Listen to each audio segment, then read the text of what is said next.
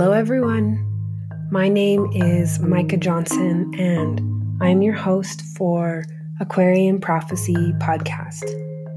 Here we come together to explore the many facets of medicine culture, our social responsibility in the changing world, and how we can embrace the unknown in connection with one another. This first season covers my experience in the Amazon jungle while I was quarantined with an indigenous tribe during the onset of our global pandemic in 2020.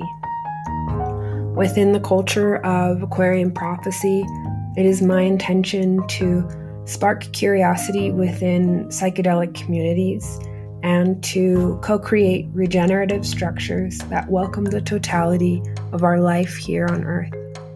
I am so grateful for those who like, subscribe, and share with your loved ones as a means of supporting this mission. For the purpose of confidentiality, I have used pseudonyms and will withhold specific locations in order to preserve the identities of those involved. With that, let's get started.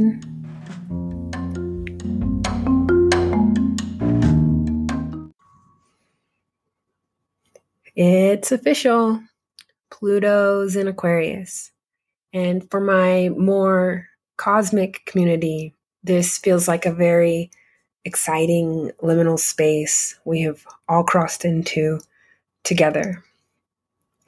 Aquarius is the archetype that values individuality while simultaneously holding a strong sense of social responsibility and contributing to the greater good of our communities.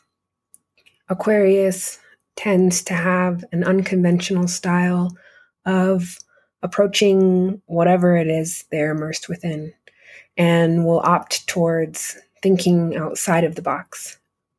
On a wider collective level, the archetype of Aquarius is fueled by a desire to make major shifts politically, advocating for reform, societal changes, and challenging traditional outdated norms.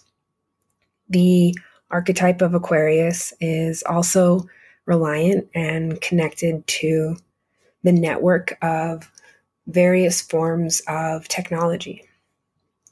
And when I think of the influence and power of Pluto, it is most often associated with deep transformative processes and profound change on a widespread and collective level. Pluto is the planet that rules death and rebirth. In the most recent event of the COVID pandemic, this feels to me to be a very Plutonian event. On a widespread level, our entire world changed in a matter of weeks. And since then, we have entered into an entirely new way of being and living in the world. And I can see the Aquarian influence as we find a balance of being in right relationship to technology in order to sustain our livelihood here on Earth. We live in a very unique age with how we've witnessed technology, artificial technology, evolve. When I was young, in order to chat with my friends online, we would use dial-up, and it would cut off the phone system that was connected to the wall. And my father said that when he was young, that his parents had remarked that computers were only a phase. And the calculators they told us we wouldn't have on hand while we were in math school are now with us at all times, and they do much more than I could have imagined at that point in time. And the growth and advancements will only continue. And as we have seen, at an exponential rate. It is a relationship that deserves to be respected as the accessibility and communication available can spread rapidly, as we all experienced in 2020. I'd like to cycle back to 2017. At the commune where I lived, we had a gathering space for various communities. And here was where we were holding this traditional ceremony. I walked up the hill and into the space and quickly realized I was severely underdressed, wearing sweatpants and a sweatshirt, and arrived feeling a bit disheveled and anxious about doing something I had no idea what exactly I was doing. And I looked around and saw various people and women dressed in all white and wearing various beads and feathers, and they each had like little crystals and sacred items set up next to them. And everyone was making a circle in the space as they got comfortable. And so I sat in the circle where all the foam pads and blankets were and awaited the arrival of this indigenous medicine keeper. Soon after, a short man with wide, round eyes entered the space, carrying his guitar and wearing a plethora of red and various colored woven beads around his arms and neck. He had on a headpiece that covered his dark hair that looked somewhat like a tall crown covered in the skin of a snake. He brushed his eyes across the circle as he began setting up his altar, putting out various small containers and bottles and candles. He was very focused.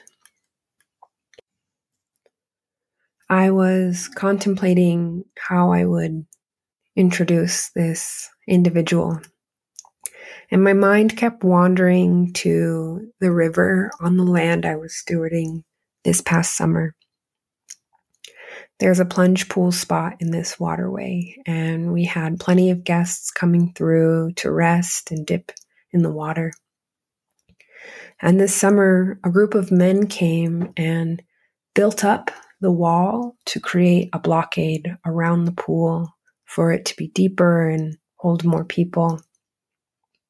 And it served its function. However, as the season turned, the leaves dammed up and the water was not able to pass through in its natural cycle. I realized that my relationship with this indigenous leader felt similar to this happening with the water. They meant and they wished to provide order so that the guests could come to the river and plunge in more fully on the hot summer days. However, the water was not able to flow as freely, and it wasn't able to follow its natural cycles through its changing seasons. And although the water would eventually make its way through the dam, the channel became stuffed up with leaves amongst the stone barricade that had been created. At first glance and from the outside in, my opportunity with this leader was the opportunity of a lifetime. The appeal of a medicine keeper from another country appointing me to follow in his footsteps and learn the wisdom of his sacred traditions felt to be an honor. However, in the years after our time together, I continue to wonder and recognize that there were many facets of this man I will not ever know. And from where I stand, I understand we did our best from what we knew. I will introduce him by the name of Doma. And from a young age, It was his responsibility to care for his tribe. His father, the chief of their nation, made this very clear to him. As he grew older, all of them looked up to him for resources to provide for the well-being of their families. He had his father to look up to, and Doma's great-grandfather's generation was met by the colonizers. Before he was born, and while his father was accepting leadership for their nation, he watched his village go from hundreds of peoples and families to less than 100. And for the most part, they are largely secluded and immersed fully in the natural world. The few visitors that they received are from the neighboring tribes' people who would walk for days to greet them and trade goods. They, for many years, existed within their own world in the rainforest until the fair-skinned folks came to extract resources from their land, to coerce them to become religious and believe in Catholicism, and to end the lives of many of their people. In my first days of entering the jungle, I could feel their openness to myself and the Westerners coming in. At the time, I could not wrap my mind around their generosity of spirit after what had happened in their more recent generations. They hosted me and our group in what they called a maloka, or a hut, in the outskirts of the village. The leader had told our group there were less than 150 of their tribe members now, rebuilding their culture. I didn't meet many of them as my maloka was closer to the leader's large home, about a 30-minute walk uphill from where the village people had their homes. As I had shared, the neighboring tribe was a 7-day walk for one of the village men through the forest. Their village was also surrounded by river people, and I didn't understand this fully initially. However, when we arrived, we flew in on a small private plane and then would ride down to the village in small boats. And we would pass by various houses along the water. And then eventually there was a place where there was a gathering of small boats and a shaded structure. And later I learned this area was known as the Restoration.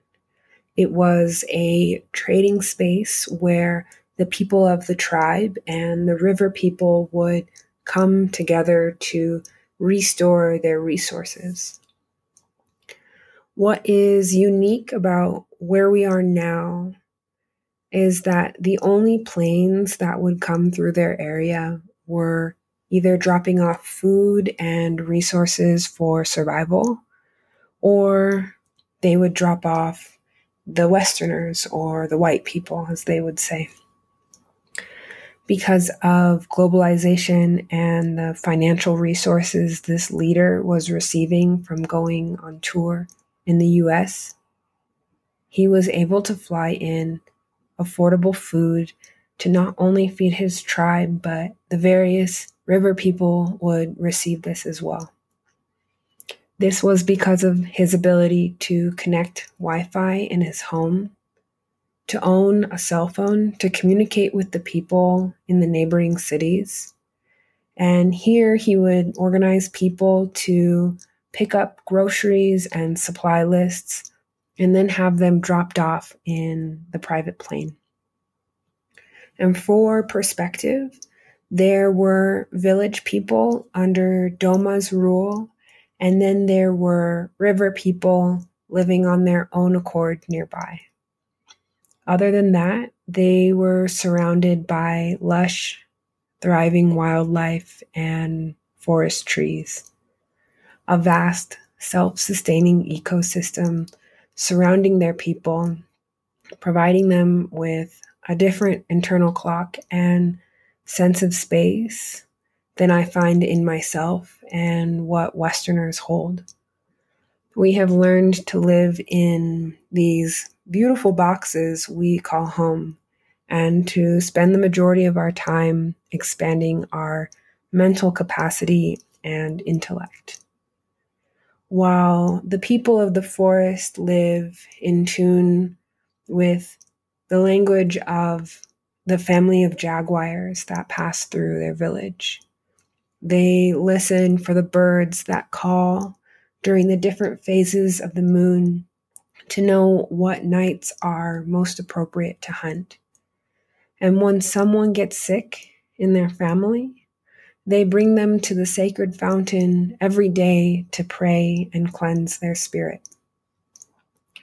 Westerners would call it school, but for them, it is learning how to listen to the butterflies, snakes, tarantulas, monkeys, and frogs, to the vines and trees and everything in between. When it rains, we stop, find shelter and warmth. We come together. There is no clock here except the turning cycles of the sun and moon that watches over the children as they grow in size and continue co-creating and welcoming more family earthside.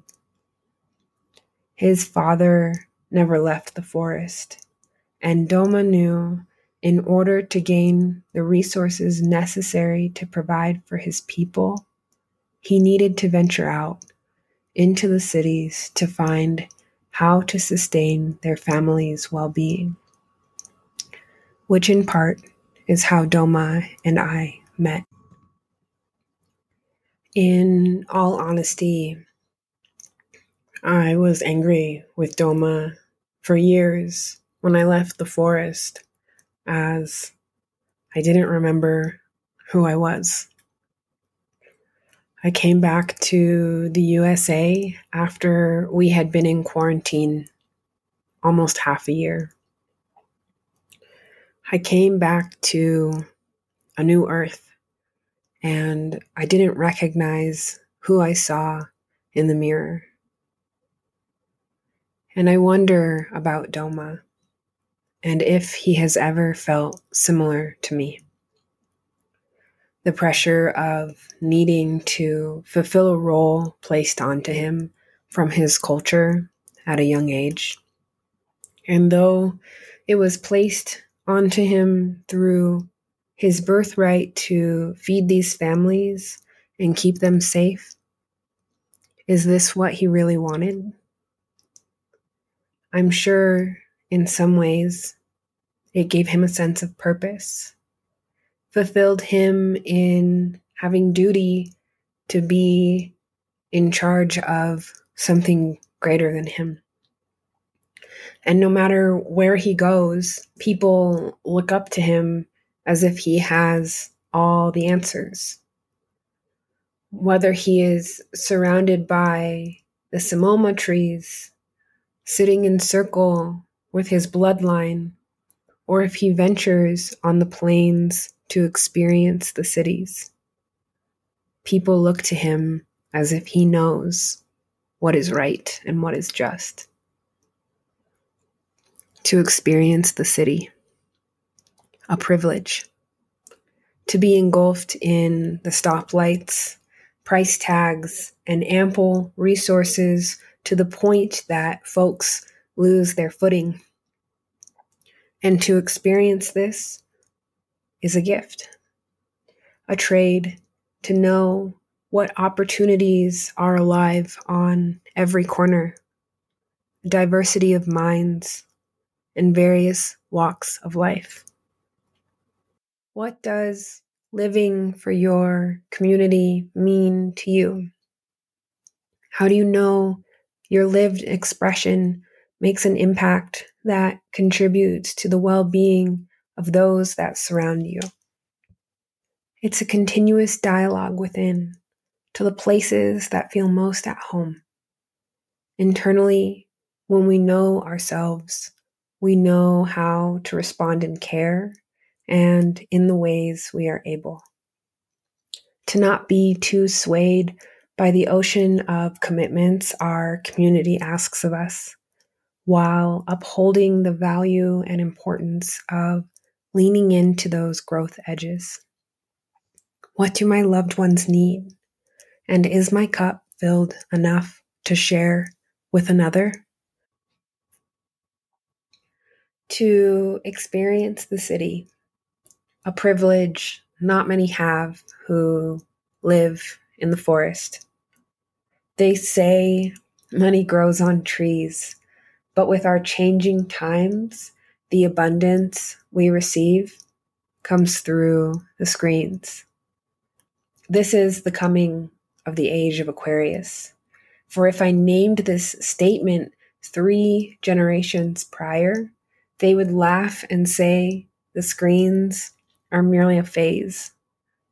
Here is where we come together. Seek out a deeper, richer, and greater perspective than what we've been given. Collectively, with the dawning evolution of technology, we have a new vantage point and libraries of information at our fingertips.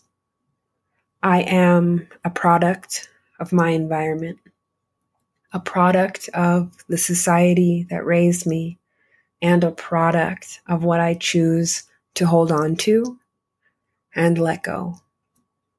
Our past does not define our future. And with our evolving relationship to ourselves, our communities, and our potential, we have the ability to make what feels to be a distant future arrive at our doorstep with free 2-day shipping. And with that, episode 2 of Aquarian Prophecy Podcast comes to a close. My name is Micah Johnson, and I feel blessed by you sharing this present moment with me.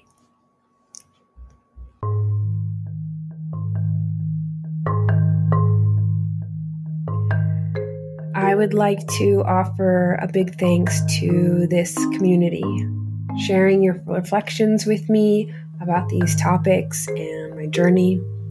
This feels to be a call and response, and I desire to nurture the many facets that come alive as we co-create this together.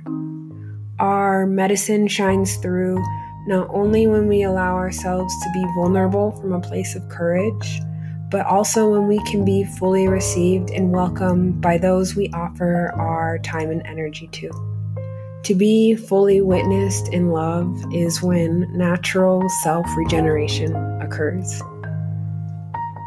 You can book clairvoyant medium or spiritual emergence and integration sessions with me on my website, www.aquarianprophecy.com. And to get to know more of your host, myself, feel free to check out my Instagram at aquarian.prophecy. If you are interested in a deeper dive of what's happening behind the scenes, you are welcome to my Patreon membership at Patreon/Aquarian Prophecy. I ask that my words continue to inspire action towards the collective dream for cohesion and cultural perpetuity within our communities. By sharing our gifts, we create a better future for our children, and I ask we remember to walk our medicine in honor and reverence for those who have come before us. I give gratitude to all my fellow earth keepers and water keepers who steward this earth we call home. I am so grateful for the love, receptivity, and curiosity within this community. See you next week. I'm your host, Micah, and this is Aquarian Prophecy Podcast.